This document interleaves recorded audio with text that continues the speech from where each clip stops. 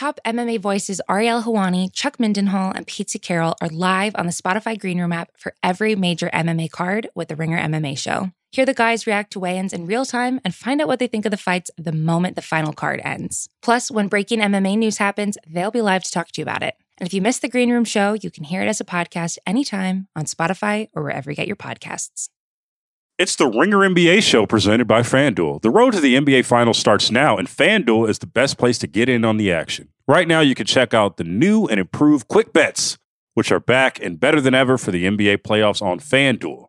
Find out what you're looking for faster and easier with more props right at your fingertips. You can check out live bets like 3-minute markets and exclusive live bets like quarter player props, player assist combos, and more. So download the app today and bet with FanDuel, official partner of the NBA.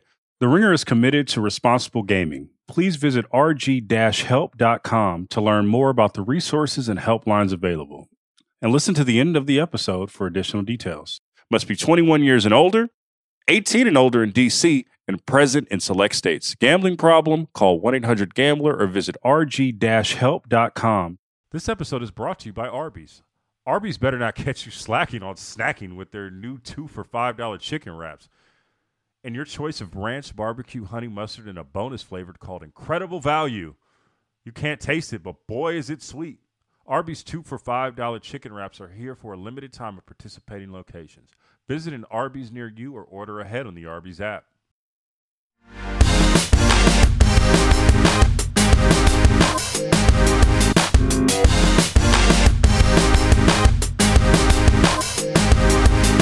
Hello and welcome to Group Chat. I am Justin Verrier. Joining me today, as always, Big Waz, Rob Mahoney.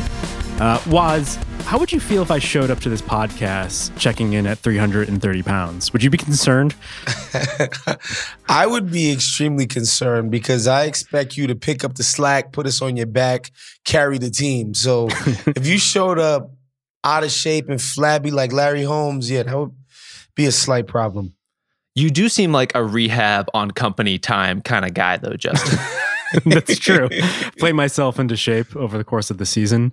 We're obviously talking about Zion Williamson. New reports, if you can call them that, showing up to camp, I believe it was, at a robust 330 pounds. I have to say, though, during the pandemic, I did get it above my playing weight. So I am still technically playing myself into shape here. It just gets harder as you get older. Zion's like 21, maybe? This shouldn't be a concern.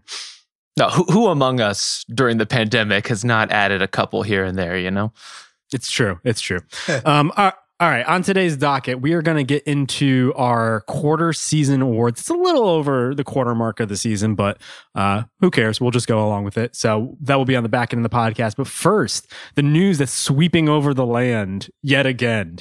I feel like we were due a new Damian Lillard turn in this saga, and here we are. Neil Olshey has been fired after an investigation into the workplace over in Portland, and then just bombs dropping all over the place. I think the biggest one from Adrian Wojnarowski suggesting that Dame has basically been trying to leverage things behind the scenes. You know, he wants an extension on top of the very gaudy extension he already got that would take him, I believe, through his age 36 season, making the most, I believe, of all time.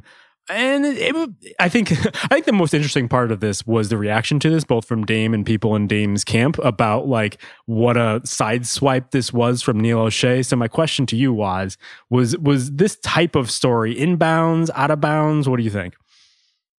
It's par for the course for this part of the league, right? Anonymous GM, anonymous this. Throw a stone and hide your hand. That's what these cats do on a day-to-day basis. I will say for Dame specifically, when he's wanted to go on the record, he's kind of, Chris Haynes has been his Howard Cosell. Like, he's kind of spoken his mind on the record about a myriad of things. And the one thing he's never done is throw Neil Olshey risk-averse ass, weak-ass, roster-building ass under the bus. Not one time in his entire tenure did Dame Lillard put whispers out there like, maybe Olshey should be doing this. Maybe we never heard nothing about Olshey and the shoddy job that he's doing in Portland. We never heard about the fact that nobody liked his ass in Portland. Nobody questioned some of his draft picks, some of his trade decisions, some of his non-trade decisions, most importantly. Like, nobody questioned him publicly. I never saw people, I'm talking, because this is the thing. We know the media who are those quote-unquote tapped-in media people. And I say that with heavy quotations, basically white guys who talk to management. You ain't never heard a single bad thing about Neil Olshey, okay? Ever. And so you get fired, and the first thing you want to do is blame Dame Lillard. And my favorite part about it, Justin, is the talking out of both sides of your mouth. Dame wanted to leverage a trade, but he couldn't because he had too much years on his contract. Dame wants a contract extension. Right. Yeah, the audacity of Damian Lillard wanting to extend with the Portland Trailblazers. Unbelievable. I'm aghast. Unbelievable. Well, I'll say this, though. It was a weird move for Olshey if he had aspirations of ever becoming a GM in this league, because ultimately, if you are a GM, the goal is to get star-level players, and your relationship with star-level players is probably the most important thing that you can do, especially nowadays when it seems like just beckoning guys to come to your team is most of the job. So it is a weird approach to be so transparently throwing a guy like Dame under the bus. Having said that, do we think like this stuff isn't true that they're reporting? And I don't blame Dame for asking for these things, but I think it is a change in the narrative of what we had thought, because Dame has been projecting like, oh, I'm gonna hold strong here. I'm gonna like soldier on and get through this. When it sounds like he's actually saying, well, this isn't working. Let's rebuild around me and just pay me as much as possible. That always seemed like the trajectory, didn't it? Like, it's either you trade Damian Lillard or you give him lots of money. Like, those are the only two options on the table, really. If you want to keep him, even if you wanted this current core, you would have to pay him a lot of money to retain it at some point. So that's why, like, the framing of this report I thought was interesting, and I couldn't really understand why Dame was the villain for wanting a contract. Oh, you couldn't understand that, huh, Rob? No, I'll quibble understand slightly here, because I do think it was slightly different, where it seemed like Dame was projecting, I'm here, and I'm going to stick this out with this core, etc. And it did sound like, based on the reporting, which again, like, we're trusting the reporting in this situation, your mileage might vary there. Like, he was trying to maybe trade CJ McCollum for Ben Simmons and a bunch of picks. So I don't know. I think it's a little bit different than what perhaps we were talking about a couple months ago. That's all. Let me ask you guys something. Do you or any person whose opinions you respect on the game believe that the Portland Trailblazers should ride the course with Dame and CJ McCollum? Matter of fact, let's flip it. Have you not thought this for 4 years, that this shit is never going to work? Are you fucking shitting me?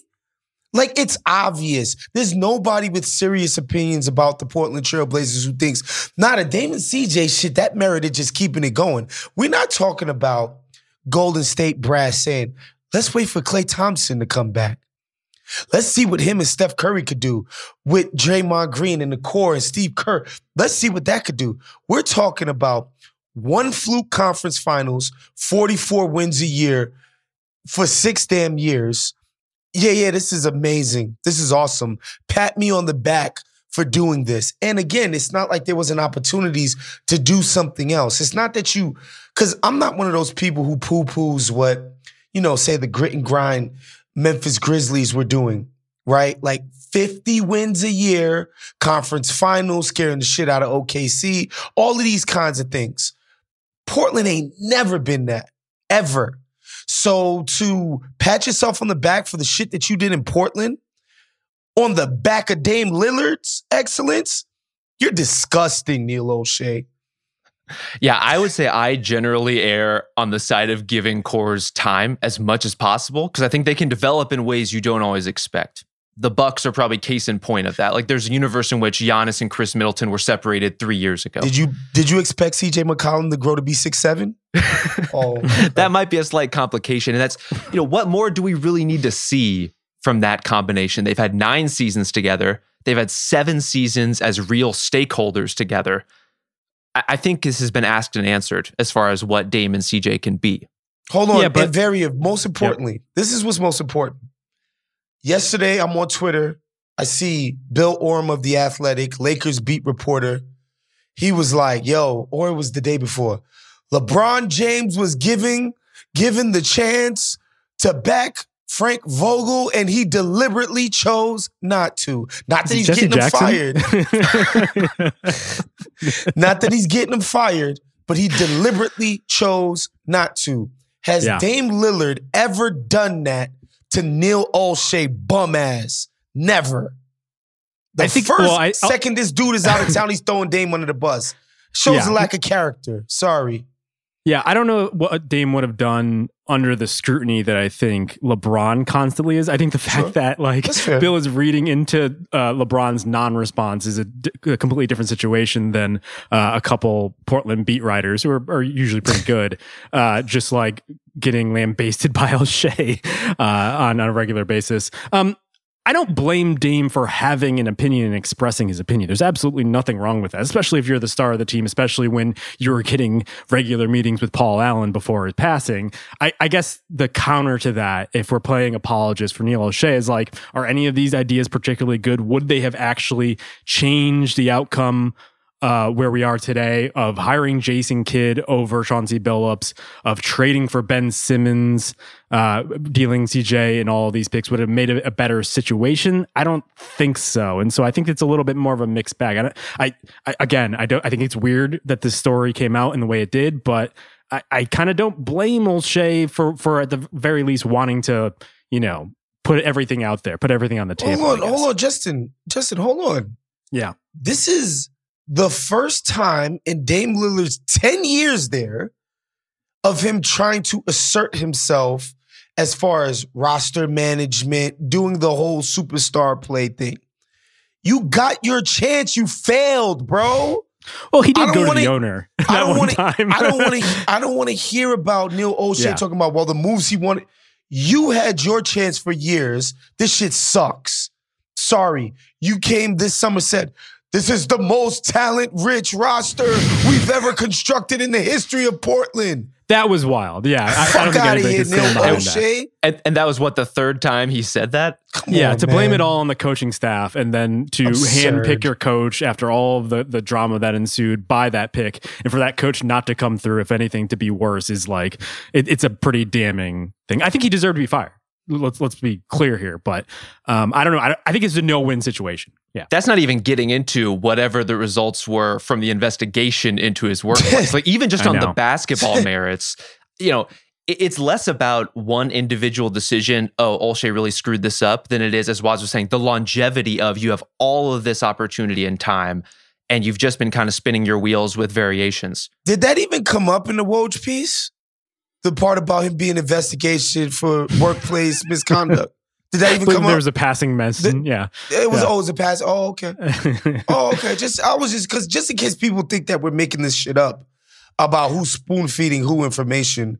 I mean, if we're reading like the tea leaves, if we're poking behind the curtain a little bit, like, I think the investigation made it easy to fire him when there were a lot of reasons to fire him. Like, I honestly don't know because they haven't revealed any of the details of the investigation, like what beyond just being mean to people he did. So it's a little foggy there. I think we should talk about just Dame's approach here overall, because independent of how Olshey feels about it and who he's talking to about it, I think it's interesting because now it sounds like he faces a pretty interesting choice where it is do you want to stay put, make gobs of money, and just rebuild and just hope that you can last into your prime and carry a new core to be competitive in a way that you haven't been in a long time, or force a trade to a situation like a Sixers, Celtics, whoever you might throw out there. If that was you, where would you lean? I mean, I think the Sixers are the best basketball situation in terms of winning a title, but that may not be entirely what he wants. He wants the money. He wants the spotlight of being a lead guy in a way that playing with Joel Embiid might not allow. You can see a lot of motivations for Dame here that would lead him to want to stay and rebuild his way. It's what it's always about with stars, is how do I succeed on my terms? And I think Dame has a very different definition of that than other guys. And it's not that winning isn't important or isn't a priority. It's just one of many priorities, it seems like. Yeah, I think my only critique of Dame is his 1 foot over the fence ass way he carried out his trade demand last summer. I thought it was very ham-handed, clumsy. Oh, I want to do this. Oh, I talked to fellow superstars and I don't know. That was kind of sloppily handled. And it seemed like he wanted it, but he didn't want to deal with the repercussions of his reputational hit. And so he backed out, which I would say is, yo, man, don't throw a stone and hide your hand. Go crazy, Be like, look, and here's the thing. Here's the difference between Dame Lillard and Ben fucking Simmons. Whether I make a trade demand or not, guess what? I come to work every day. I'm the hardest working cat. I deliver when I'm needed. I've been doing this shit for 10 years for this freaking franchise. Like, I got a fucking resume over here of delivering and being a model employee when there's another guy who has a resume of not working on his game for shit. So I think he could have been a little bit more forceful, and when it didn't work out, I'd be like, look, I'm Kobe. I demanded a trade. I came back and still bust ass. So we're good. We're good here. Yeah. That's it. So that's my only critique for Dame Lillard as far as teams that he might want to play for. I mean, people keep bringing up the Sixers of it all, but it's like, I don't know. If you're a superstar NBA player, you want to work with Daryl Morey? I don't think so. He seems because very emotionally unintelligent. He seems like he's really full of himself. He's very good with the media. So once he turns on my ass, it's going to be a lot better done than Neil Olshey. Okay. If I'm a superstar, I'm not volunteering or I'm not in a hurry to go work with Daryl Morey because he has a way of doing things that I don't think the guys who are the most important people in the league, dorks out there, the actual players, I don't think if you're a prominent player, you like the way Daryl Morey does business. Well, let's look at this from the Portland side of things, because I think they also face a choice here, because it seems like they're all over the place. In addition to Olshey, they also lost Chris McGowan, who was, I believe, on the business side. He was a COO. So there's a lot of upheaval there. Jody Allen takes over for her late brother. It sounds like, just based on reporting, that she maybe is less of a hardcore Blazers fan than her brother was, who, by all accounts, was just very invested in what happened with all of his teams. From Woj's reporting. Well, no, I think there was more than just Woj. That's broader. Yeah. Okay. I mean, I don't know her personally. I'll have to ask her next time we're at Catch together. We're thorough at the group chat. Jody Allen. Yeah, Jody Allen, come on the pod. Come be a guest on group chat. Yeah. But I do think they're kind of at a crossroads here where they could basically say, hey, let's build around Dame, or like you guys were saying, this isn't working. Do we need to play to the future? Do we need to trade Dame? Do we need to trade everyone? Or is there even, like, Rob, an in-between trade? Is it like getting rid of Nurkic, getting rid of Rocco before his contract comes up? Like, if you're on the ownership, on the front office side, what's left of it, like, what are you thinking right now? I think they need a bigger move than that. This is a team that one of their biggest problems is just that they're bad. Like, if you're a good team, you can talk yourself into lots of short-term solutions, half measures that could get you over the top. If you're Portland, 10th place in the West, pretty much the lower limit of what a decent team in the West can be right now, I don't know how you look at this and say we are a Rocco move away from getting back into the mix here. I think it has to be something more substantial, whether that's this season or beyond, but you have to start thinking about more existential reformation of this roster. Like, whether Dame is involved or not, whether CJ is involved or not, what are our goals? What can we get in the door? What does a playoff contending version of this team look like based on where we are now? And it looks like they have a long way to go, starting with hiring a new general manager. Yeah, and I think if you take the long view and you're like, look, we're Dallas with Dirk Nowitzki, and this is our guy, he's our franchise guy. He's going to be great well into his 30s, and we're going to figure out a way to maximize it. And we know it's not going to take a year, and we believe in what Dame can do going forward, then you can do that if that's what you truly believe, right? And, of course, the approach has to be completely different than the one that it's been, which obviously would mean, getting rid of certain people and taking an approach of like, maybe I surround Dame Lillard, who is one of the all-time greatest NBA scorers, maybe not ever been a quality defender, with wing defense, athleticism, size. Yeah, wing-sized players would be a good start. Compliment the best player in the history of my freaking franchise with complementary players. Just a thought. Maybe Olshey could have thought about that before. The tricky thing, though, going forward is Dame is 31. And as we know, small guards tend to age not so gracefully.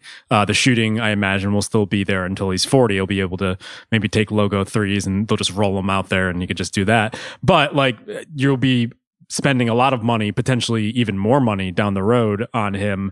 And I do wonder, especially considering what we've seen from his mixed play this season, he's already injured right now. Do we think you can rebuild around Dame at this stage of his career? I think that's kind of a fair question to ask. Well, and that's why trading him is a perfectly viable solution to this. If you want to go that route, he's definitely going to have more pull in a potential deal than someone like CJ would, and certainly like someone like Nurkic or Robert Covington would.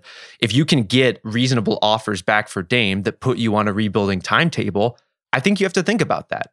He is a legend for that franchise, but as you're saying, Justin, really valid concerns about what's been basically a long-term abdominal injury for him that he's managed over the course of multiple seasons now.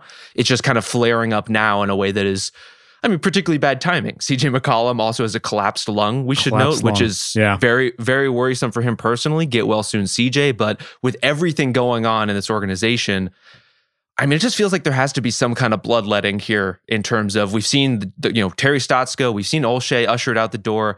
We're going to have to start seeing some of the players moved on as well if there's going to be any kind of resolution to what's going on there. They're currently 9th worst in the NBA.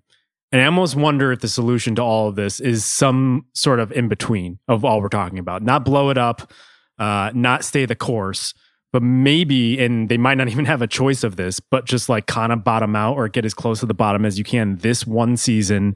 Tell Dame to take a long ass time to work on those abdominals, get the Bowflex going, get everything you need to get those things right. Maybe trade CJ in the offseason, maybe trade the guys that you don't need, the veterans who could help a contender, your Nurkic's, your Robert Covington's, your Larry Nance's. And then maybe all of a sudden, KD Pete Davidson from Gonzaga comes in next season, and all of a sudden, you're a much better team for it. You didn't have to trade the face of the franchise because, as we should mention, it does sound like they're having trouble drawing people to the arena, which is something that you typically wouldn't say about a Portland Trailblazers team. So, you keep the cash cow, you keep the face of the franchise, but also maybe you lay some track for the future. So you want a full circle here where Dame becomes LaMarcus Aldridge and they bring in a new Dame to replace him, essentially. It did work to a certain extent. I'll say that. Yeah. But they did have to get really lucky with the 6th overall pick. Yeah. Yeah, and I think the other alternative is OKC. Because let's face it, and you know what the funny thing about OKC and their reputation with superstars?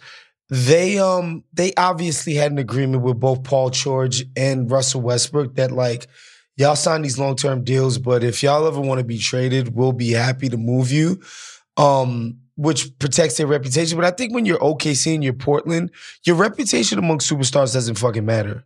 Nobody's ever going there voluntarily. They're only going there the undemocratic, un-American way of the draft, locking them into that rookie extension. You got 8 years shot at it, and then, that's your bag. So honestly, what they should do is trade both of these cats.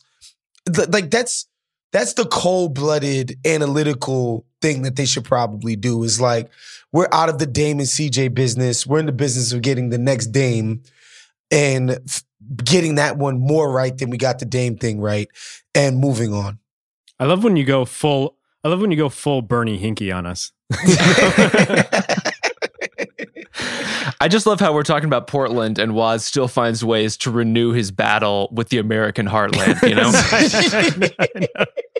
Well, I'll just say it's a never-ending war. It's like Afghanistan that way. Yeah, it's exactly like Afghanistan. We're never getting out. Yeah, I'll just say this. As we mentioned, it does sound like a lot of Woj's reporting comes from the ownership front office ranks. And the one thing I think you can glean from that story is a lot of executives, it sounds like, would try to blow up that situation if they did get hired in Portland. So I do wonder, was, to your point, like maybe that is the inevitable course, that whoever gets there, they sell them on the fact that, like, let's turn the page and let's get this all kind of raised. So I don't know. We'll see. It's a really interesting situation, has potential to obviously ripple throughout the league. This episode is supported by State Farm. Man, I remember when I first got into a car accident, it was pure frustration because I did not have State Farm. And now that I do have State Farm, it is an exclamation of pure joy.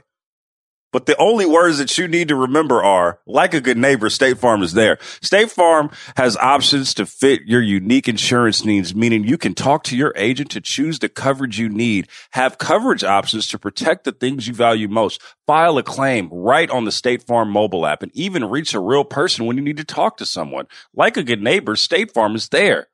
Learn more at statefarm.com. This episode is brought to you by Arby's. It's 3 p.m. and dinner is still hours to come. Maybe lunch didn't quite hit the spot. That's where the new 2 for $5 chicken wraps from Arby's come in. Available in ranch, barbecue, and honey mustard. They're perfect for the afternoon snack attack or as an add-on to your meal. Arby's 2 for $5 chicken wraps are here for a limited time at participating locations. Visit an Arby's near you or order ahead on the Arby's app. This episode is brought to you by Visible Wireless. Want a wireless provider that always brings its A game? Switch to Visible, the wireless company that makes wireless visible.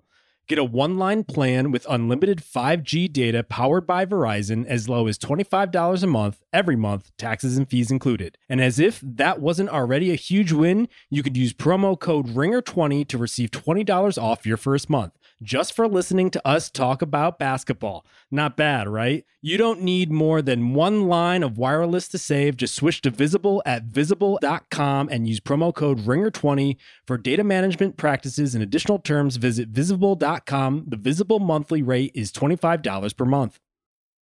As opposed to looking forward, let's look back. Let's reflect on this quarter of the season that we've already undergone. Dan Devine did our quarter awards on theringer.com, so go check out his picks for them. But we're going to make our picks here.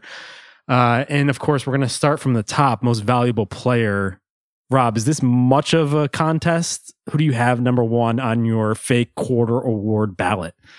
I don't think it's much of one. I mean, we're all picking Steph, right? Yeah. Yes. Moving on.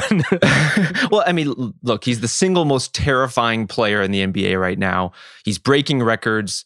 He's waging psychological warfare. He's almost out of records to break, frankly. And he's having a profound impact on the style of play for the best team in basketball. Like, I don't know what more you want out of an MVP candidate than that. You know, my favorite thing about Steph, and I've always said this, as a superstar, his egolessness is it's just incredible, man. Like the way that those guys, not just Steph, but the Jordan Pooles and the rest of those guys on the team are playing, like the effort with which they play and the execution, is because Steph got these guys believing in what's possible with this group. And you can't plug and play another superstar in that specific situation and get that out of people. I think it's the manner in which he leads people accomplishes this. And that's why, to me, he's the fucking MVP of the league, man. Like, the way these guys play is just a function of Steph, period. You know, like all of this beautiful game, move around, set screens, constantly cutting, constantly passing, hit and go, like hit ahead, all of this stuff, patience, all of this stuff. Nobody came to the league to play like this. Guys came into the league, give me the rock, clear out, let's get busy. Let me get all the girls, all the highlights, all of that. That's what people come to the NBA to try to accomplish. That's what Rob's mentality is, yeah. Steph got guys believing in a team-first mentality, and he is the greatest example of it in his selflessness, his egolessness. He's the MVP, man. Yeah, so his numbers aren't at the level of his unanimous MVP season, which I don't know if you guys have seen those recently. Good Lord, he was incredible that year. But the one thing that does stand out, not only is he second in scoring behind Kevin Durant, who we should talk about in a second here, but career high 13.2 threes a game. That's the most in the league. It's crazy because his efficiency hasn't waned all that much. He's still shooting 42%. So it's almost like take the best thing that he does, perhaps the best one skill in the entire NBA, and just keep doing more of it, and you're going to have good results. It's a pretty interesting formula. It works out really well. But let's talk about KD here, because he is leading the league in scoring. Obviously, he's just been an absolute tear. Hasn't had Kyrie. Guys are falling down left and right on that team. Joe Harris obviously hasn't been playing. A couple other guys have been hurt. Is he two for you guys? Like, would you put him two? Is it more of like a 1A, 1B situation, or is he a clear number two behind Steph? Nah, to me, he's a clear number two behind Steph, because I think in a vacuum, there's a way to say that he's been better, if not just as good as Steph, right? Like if you just look at KD's contributions just on a basketball court, what you can measure, his measurables, you can say he's been just as good, if not better than Steph. And I would not say that about Jokic or Chris Paul, right? Like that's why I think that he's the clear number two. And just, again, for sentimental reasons, 2019, when he goes down with the Achilles, and it's like, wow, like, is KD ever going to be the same again? And like, for him to come back last year in the playoffs was just otherworldly. Olympics, put the damn country on his back. And then now he's just playing at an MVP level. It's really cool to watch. But I think he is number two in MVP behind Steph.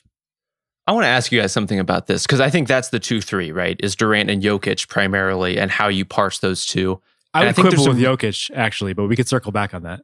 Interesting. I think there's some really fascinating conversations going around about Durant and how much he helps or lifts other players, right? Like he is absolutely dominant within what he does, his lane. But compared to guys like Steph, as we were talking about, and Jokic, who's also a guy who's kind of a style of play unto himself, do they have a more profound impact compared to Durant? And I think the counterpoint to that is probably that Durant is the perfect star to overcome everything that's happened to the Nets, right? Like you can play DeAndre Bembry and Bruce Brown and Nick Claxton all together, because it doesn't matter if all three of their guys are going to shade toward Durant when he's going to hit every jumper he takes, right? Right. And you wrote about this last year, and like Zach Cram had a really good piece on The Ringer yesterday, on Tuesday, just about this, about how shot makers like Durant are warping what we know about NBA offenses, like the three and layups sort Not of me. approach. I always thought the mid-range was fundamental to the game. Never stop believing, baby. Yeah. Well, it's back. Congrats.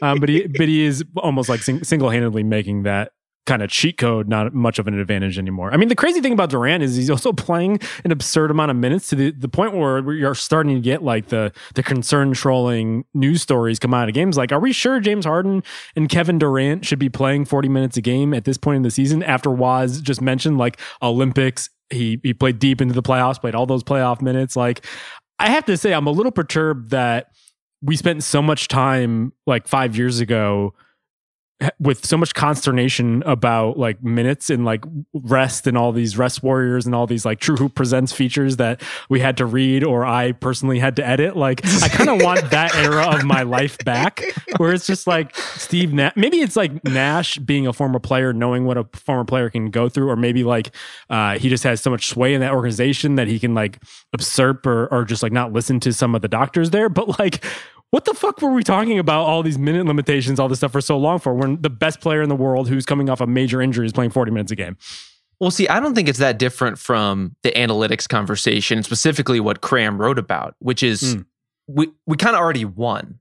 Like the people who are arguing for rest, the schedule has been completely reshaped.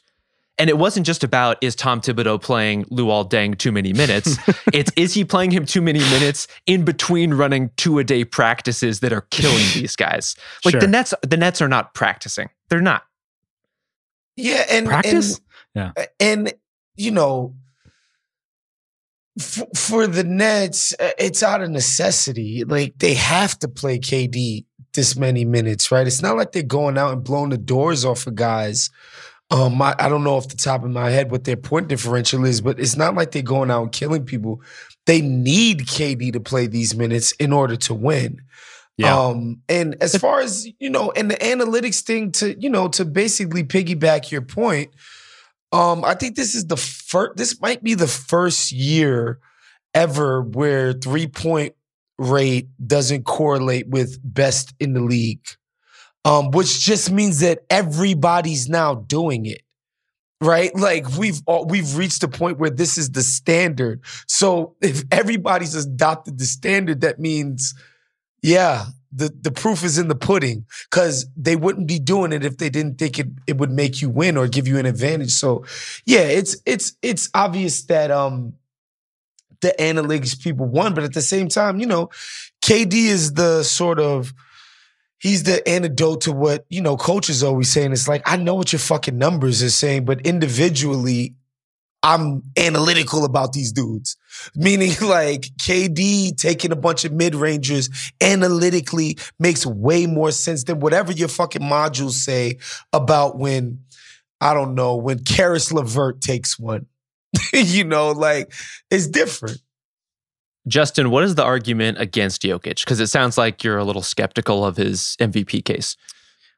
I think it would just be results based, which I don't know how much you can hold against Jokic, considering just injuries ravaging that roster to the point where like Austin Rivers isn't even around to play spot duty in some instances. Our guy Bones Highland just like ironically not having strong enough bones to be able to play minutes for that team in some He's instances. been in the health and safety protocol. Come on. Yeah, I know. But he also was dinged up for 1 or 2 games. Chris Paul would be the counter to that, just considering that they are 20-4 and they went on such a tear through the NBA. The win streak is probably the biggest event, I guess, or the biggest results-based event that we've kind of encountered earlier in the season. And I do think you have to credit Paul for all the reasons we talked about on the last podcast for that. He's leading the league in assists. DeAndre Ayton hasn't been an issue. They've overcome Devin Booker injuries. I do think at a certain point you have to look beyond the numbers and have to credit the Suns and in particular Paul. That's the case. I mean, Paul's been really good. I don't even know that I would have him top 4. I think I would have Jokic and Giannis over Chris Paul. And the Jokic thing, as far as the numbers and the performance go, with Jokic on the floor, the Nuggets are a top 3 offense and a top 3 defense. Without Jokic, they are a bottom 3 offense and the worst defense in the league. Like, I don't know what more he can do with a roster of 8th and 9th men, basically. The defensive part is crazy. Yeah, right? He's come a long way. Yeah. Back when I was calling him Jocic because I didn't think his defense was worthy of pronouncing his name right. Not that my opinion matters, but I would say you were more of a Nurk guy, yeah, in that battle. I would say that he's definitely been better than Chris Paul, and the Phoenix thing is a cool thing to watch because I think it is a testament to just Neil Olshey, what it looks like to build a crazy, good, deep franchise team. Look at all of the pieces. Look at the wing depth. Look at what they do at the big position. Look at what they did when they went out and a great veteran was available and they swung for the fences. Wow. Look at this roster. James Jones took a lot of shit, by the way, from certain insidery, I talked to a bunch of white exec type of media guys very early on in his tenure. He did. And look at what's going on over there. They're exemplary, right? They never did, not to say that they never did, but they never pulled an OKC for extended periods of time. Well, not intentionally. Right, exactly. They tried and they failed. Right? Yeah, I guess that's something. And they put together, piece by piece, brick by brick, and they to the point where they could withstand an injury like Devin Booker's and still be viable, right? And still be one of these teams that you got to reckon with. So would you have Paul 3 over Jokic, or how does it the bottom of your ballot? No. I don't, because at a certain point, man, like for MVP, you got to actually put it out on the floor. Like the actual work that Jokic is doing on a night-to-night basis, it's measured. To me, the measurables have to matter, and Jokic has that shit in spades. Sure. The Chris Paul thing is tough too, because if we're being honest, And if he had been fully healthy this season, I think Jimmy Butler probably gets a top 5 spot too. And that would put a lot of pressure on CP as a guy who, like, the counting stats just aren't there in a way that they are for some of these other guys. The impact stats aren't there. The value of what the Suns do is so displaced among all of their primary stakeholders. They're all doing a great job, which kind of undercuts CP's case in a way. Other guys I would just throw out there in addition to Giannis, who I think I had 5th here, although I did want to mention the Bulls duo of DeMar DeRozan and Zach LaVine. Like, the numbers are crazy. If we're talking about just representing the standings from the first quarter of the season, I think you got to talk about those guys. Shout out Paul George too. And look, I don't want to cast any aspersions, but DeMar DeRozan having the best year of his life at year 32, is it? Mm-hmm. Barry Bonds. I don't know if is that a good comp? is that a positive connotation these days? I don't know. Not to cast aspersions, but was just undercutting his future Hall of Fame case right now. All right, let's move along to Rookie of the Quarter. I think this one is also obvious. Rob, do you agree? Yeah, open and shut, Evan Mobley. Can we just move on to who's 2 and 3? Sure, go ahead. I think Scotty Barnes is. I think he's got a case, and so this is a case where typical media, right? I tweeted out that the Luka honeymoon is over in the sense that it's not cute anymore. You know, when like the kid is at the phase when he breaks a vase in the crib, you're like, oh my God, he's capable of breaking stuff. Oh, that's crazy. Look at him. He's so cute. He's always bitching at the refs. Oh, look at him. He's only shooting 30% from 3. Oh, look at him. Oh, he's so cute. That step back. It's not cute anymore. It's time for discipline. It's time to get on the road to like being better at what you do on a day-to-day basis. It's not cute. The reverse, right, is true of Scotty Barnes. I went on Canadian radio and I was like, I don't think Scotty Barnes is gonna score the requisite points it takes to fucking win Rookie of the Year. They usually do this count stats thing. He's not an offensive sort of dynamo. I don't think he's gonna be able to do it.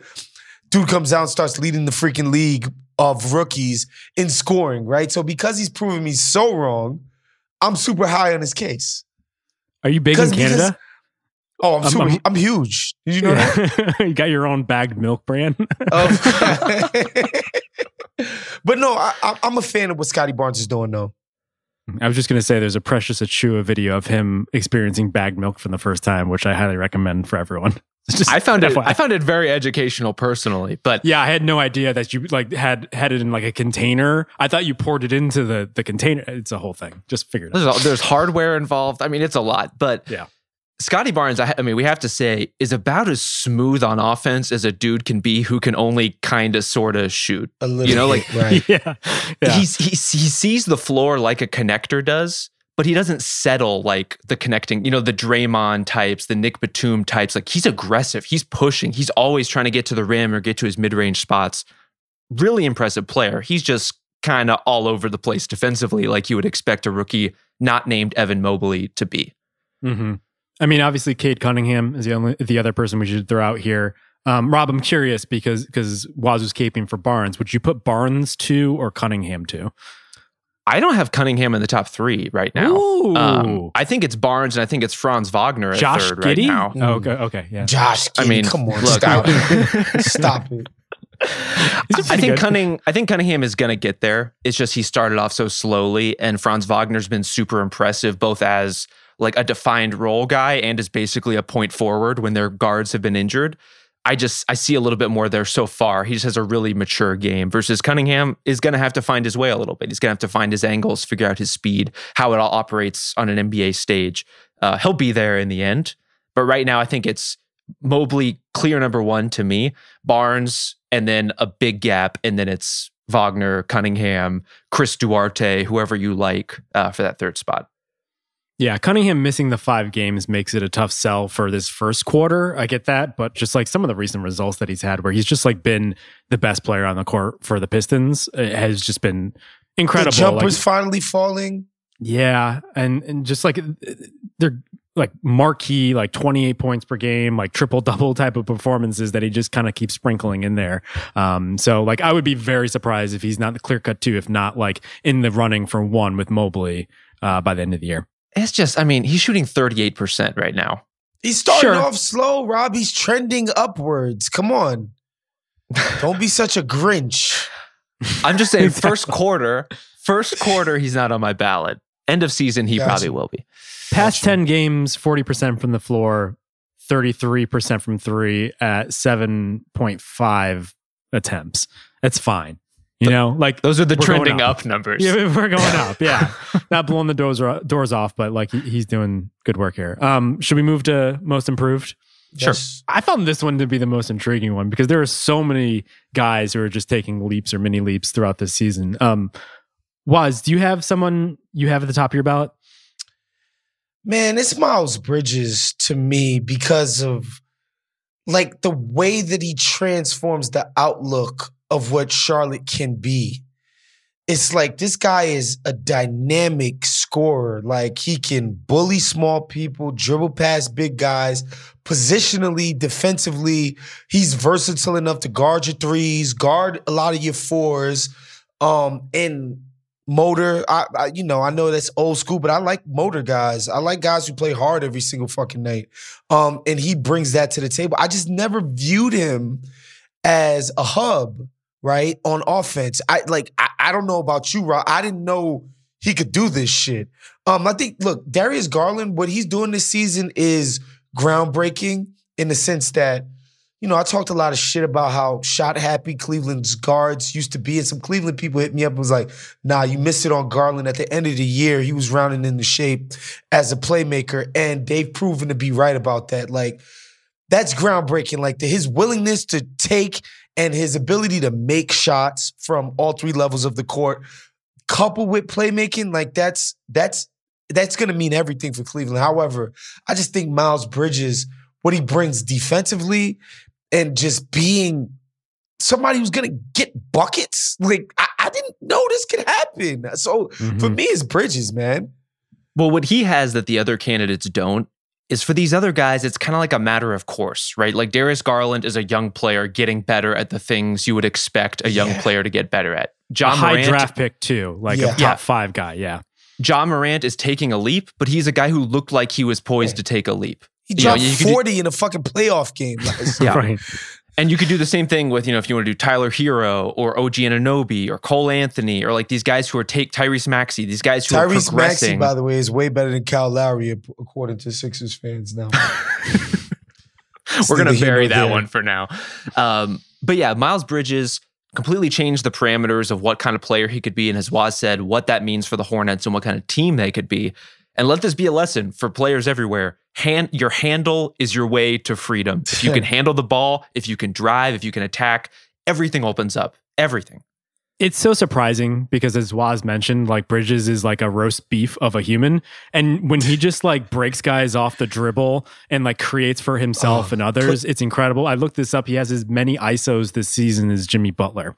And like you don't think of him because again, he is a roast beef type human, but like he is essentially like a big wing in he's like a bigger wing. He's like an XXL wing. Yeah. The front office is going to wish he was roast beef. This dude is prime rib, Justin. He is upscaling. He's going to get paid at a level they're going to wish they gave him the extension while they could have. I will say that like he's going to get paid like he A5 Wagyu. He's going to serve that to his dog. I will say like you're definitely starting to see the seams a little bit now that they're encountering so many injuries and all this protocol, like COVID stuff that's knocked off half their team. Like I definitely think he's miscast as being like a primary guy to the point where like he went full hero ball at the end of the most recent game trying to win it at the buzzer. And it's like, nope, that's not what you're doing, guy. But like him and LaMelo. He's absolutely not Spider Mitchell.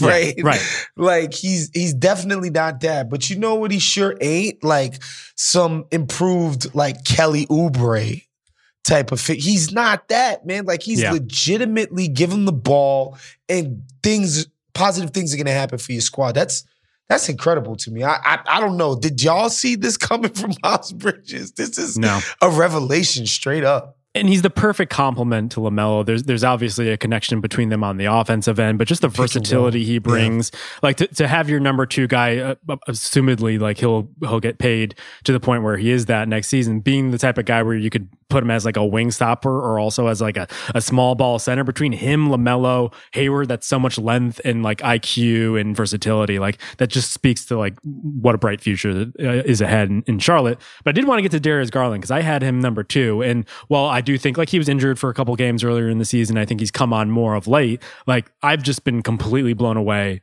by his transformation basically to a go-to guy for the Cavaliers. Like Mobley has been incredible. Jared Allen has been playing up to or maybe close to $100 million type of player. Jared Allen's good now. Yep. Yeah.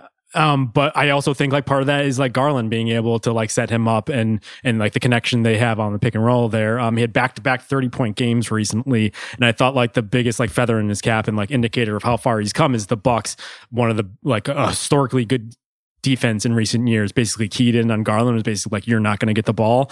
And like, if you get into the paint, we're going to crowd you to make sure you don't get it to Allen. Like, I think he's elevating to that level of player for this guys. And while it's like disappointing that Colin Sexton had the injury that he did, I do think it clarified a lot of things for that Cleveland Cavaliers team, and in particular for Garland's role. Man, it's crazy because it has like a compounding effect when you when you sign a guy like Jared Allen, right? And you have somebody who can maximize what it is that he does. That's important, right? Which sounds obvious, but like Jared Allen could be playing on a team with just, I don't know, Colin Sexton on it, and he's not being maximized. Right? The fact that Garland allows you to maximize the assets that you actually have in the house while also improving upon everything that he does individually is amazing. You know, and it reminds me of, look, Darius Garland's not Chris Paul, but it reminds me of what Chris Paul and Ayton have going on, where Ayton is able to be his optimal self, at least on national TV, because Chris Paul is so dedicated to getting him the things that he needs in order to operate. And so it's cool to watch. Yeah, and on that note, actually, just to throw some data to that point, I was playing around on Second Spectrum last night. Top 10 in drives for Darius Garland, but he's also top 5 in handoffs. He uses more off-ball screens than Steph Curry and Bradley Beal. So you could see the versatility there where he could drive it into the paint and dish it out and get Allen involved, but he could also curl off screens. It's actually really fun watching him go off of like screens and watching like defenses try to immediately stop him from getting to the paint because he's so quick, but he could also spring back into a 3, and just that the combination is just so deadly. So sorry, Rob, go ahead. He can really shoot. I mean, and the CP comparison I like because you just don't see that many small guards who see the angles like this. Like he at 6'1", like this is not a guy with Steve Nash size or Jason Kidd size or even Steph Curry size. Like he is dwarfed by everyone he plays against, and the passing angles are just lighting up for him. So that's a great thing to see from a guy in year 3, even as the rest of his game is continuing to come together too. Right. All right. Defensive player of the year here. I think this one is pretty open and shut. Woz. Open and shut. Miles Turner, right? By the way, Miles Turner about to finally be freed. I think, hopefully, please God, Jesus.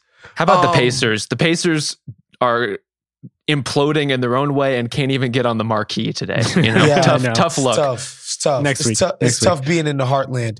Yeah, Draymond Green. It's just obvious, man. You know, that Suns game where Steve Kerr starts him out on Chris Paul. That's all you need to know about what Draymond Green does for your defense. It's, I allow you to play all shooters around me because I'm a rim protector. I'm the best help defender in the league. I can guard the best of the best on the wing. And like, I'm the back line calling everything out, basically the captain, giving out singles. I'm the middle linebacker, essentially, of the freaking defense. And then it's like, oh, you want me to guard one of the greatest point guards of all time, Steve Kerr? Yeah, I could do that. These are some of the guys Draymond has guarded as a primary defender this season. Kevin Durant, Anthony Davis, Paul George, DeMar DeRozan, Chris Paul, Damian Lillard. What is that? What is that? It's crazy. Yeah, it's wild to see the list of that because it's also guys who have risen in part because of Draymond. Like Draymond is the model, and you're starting to see more Draymond types come as a result of that. And I think we talked about this a couple of weeks ago about how much easier it is to play Draymond on center because teams are sizing down across the league. But I also think it's because he put into vogue that like his type, his body type and like his playing type is actually perfect because he could switch on to guys and he has IQ, he's long. It's like, so you're seeing like Draymond's across the league and it's making the original Draymond even better. It's kind of like we were talking about with Steph. Like, yeah, there's guys running off the ball and whatnot, but like Steph is still Steph. He's going to be the best. And so having the Model T versions of these guys has been really beneficial. One thing I did want to throw out there, just to buoy his already like incredible case for DPOY is the Warriors have the first below 100 defensive rating since 2015-16, which were the Spurs, which by the way, forgotten awesome team in the 2015-16 Spurs because they just happened to run into the buzzsaw that the Warriors, but like that's incredible in an era where offense, I know it's like has been not as much of a don't forget OKC kicked their asses in the playoffs. That was right. They were the second. They were 67 wins and all of that. They were a great team, but OKC took care of them in the second round. I picked OKC. Taking 5-year-old victory laps. No, but that team, I remember they were setting records on defense. That San Antonio team, they were historically incredible. That's what I most remember about that team. By like January, I think they had like a 91 defensive rating, which even then was just like, what the fuck is going on? Right. It's like Pistons 2004 level defenses. Exactly. Yeah. And I'll just say the caveat here is like offense is down across the board. So like we'll see if this continues, but it's pretty incredible insane. Even for a quarter of a season considering the way teams are shooting it these days. And again, it's not one of those things where like with Phoenix, they have all of this fucking wing depth. They have 8 in that center. They have all of this defensive talent, this length, quickness, athleticism, continuity as far as understanding the system and the scheme. They have all of these things. Like Golden State don't got that. You know, like nobody's like Steph, Jordan Poole, and you know, Gary Payton's kid, like Juan Toscano Anderson. Nobody's like, oh, these are the most incredible defenders we've ever seen. Like, bro, it's Draymond Green, man. It's crazy. Yeah. What they do have is Draymond, and he has the built-in familiarity with the Stephs and the Andre Iguodalas. I mean, just so much nonverbal communication going on during games with them. And then you have him pulling aside the Jordan Pooles and basically coaching them in the middle of games, telling them where they need to be and what they need to do and why things aren't going the way they should. It's just an invaluable thing to have when you're trying to operate at a championship level. So who else is on this ballot? I have Rudy Gobert and Mikal Bridges. I think you could flip them to 2. One could be 2, one could be 3. I don't really have strong feelings about that. But is there anybody else, or is that the list? I think we got to get Giannis in here. Oh, like, yeah. Giannis got to get a good one. Yeah. I mean, they're basically surviving by their defense at this point. And that's without Brook Lopez. That's with Drew Holiday and Chris Middleton out for big chunks of the season. Milwaukee's been 14 points better on defense with Giannis on the floor. Not exactly a surprise, but he's been incredible. And, you know, he's a big reason why they can vary up their coverages, why they can switch and show and drop and, jumble between those things in the middle of games in the way that they weren't doing 2 years ago.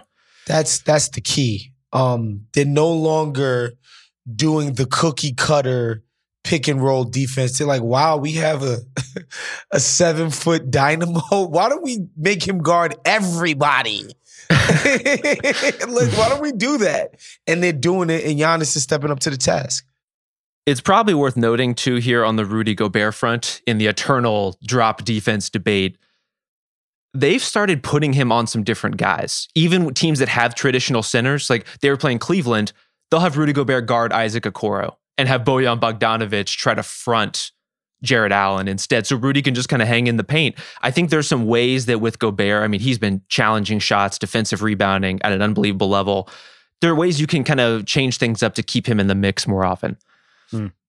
All right. Do we need to do 6-man? Tyler Hero, right? Yeah. Must we?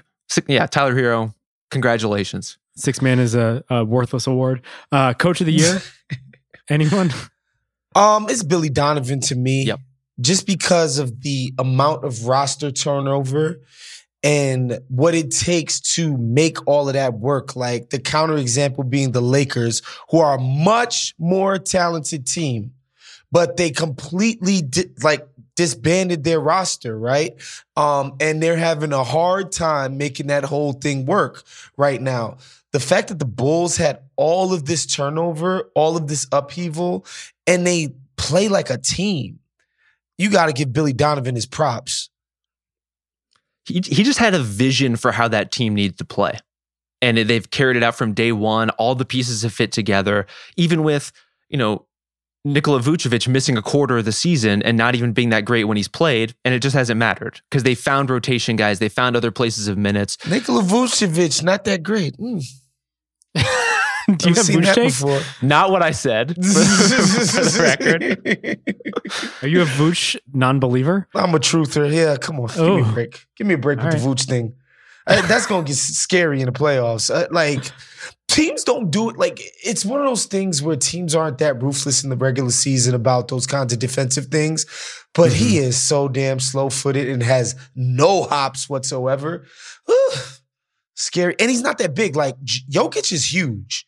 Right? That's the one thing his one defensive asset. He doesn't have quick feet. He can barely jump over a textbook, but he's huge. He's tall. He's long. If he gets in the way, that's a deterrent. Vucevic is not that big for real. And he's quickly become the big lead for the Balkans. We're just doing takedowns, comparing a bunch of big Serbs. Jokovic's brother, remember I said nice things about him and always have. Okay. Let the record show, I actually think Vooch has been pretty solid on defense this season, but neither here nor there. Billy Donovan, I think a great pick for coach of the year. And since we kind of glossed over six man while we're talking Bulls, I think Alex Caruso has a chance to get on some ballots on the back end of that. Can't believe they allowed that man to leave crypto.com arena.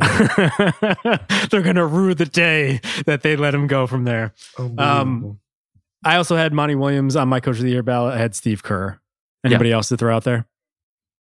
The Oklahoma City Thunder coach, whose name I can't even remember, even though they got a coach. They have a coach. They have a team.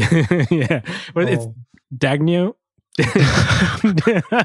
feel like that was like a cat saying his name. Dagnio. Is this a bit now? No, I just I have a tough time saying names, I guess. Chris Finch, I think, is in that conversation. Wes Unseld, JB Bickerstaff. Shout out to Wes Unseld for sure. Basically, teams that overperformed. Yeah, yes. But it's gonna be it's gonna be tough to crack those top three. We're having to do a big corrective / apology to Steve Kerr because even when we were talking about last season as a whole, maybe we were taking too narrow a view because I don't know that Jordan Poole and Juan Toscano-Anderson and Damian Lee, all these guys, are they as comfortable in the way the Warriors play right now if they didn't do it last year? I don't think they are. No. All right. Anybody else, Waz? I guess you could throw out James Borrego too. Yeah, I'm a big fan of Borrego. He's one of my favorite guys in the league. I think he's always doing smart shit on the floor. And people underestimate how young the team really is. And to get these kind of results from guys that young, I love James Borrego. I don't think he gets enough credit. Obviously, he's not Spoelstra or Carlisle or something. He obviously hasn't proven it at the highest level as far as playoffs and executing against the most insane opponents. But I'm a Borrego guy. Yeah. He's a fellow beard bro, so respect. Don't see a lot of that in the NBA. All right, let's wrap it there. Thank you to everyone for joining us. Thank you to Jonathan Kermah, Big Kerm, for stepping in on production. We'll be back next week when we'll be talking about some trades because it's fast becoming trade season around these here parts. See you then.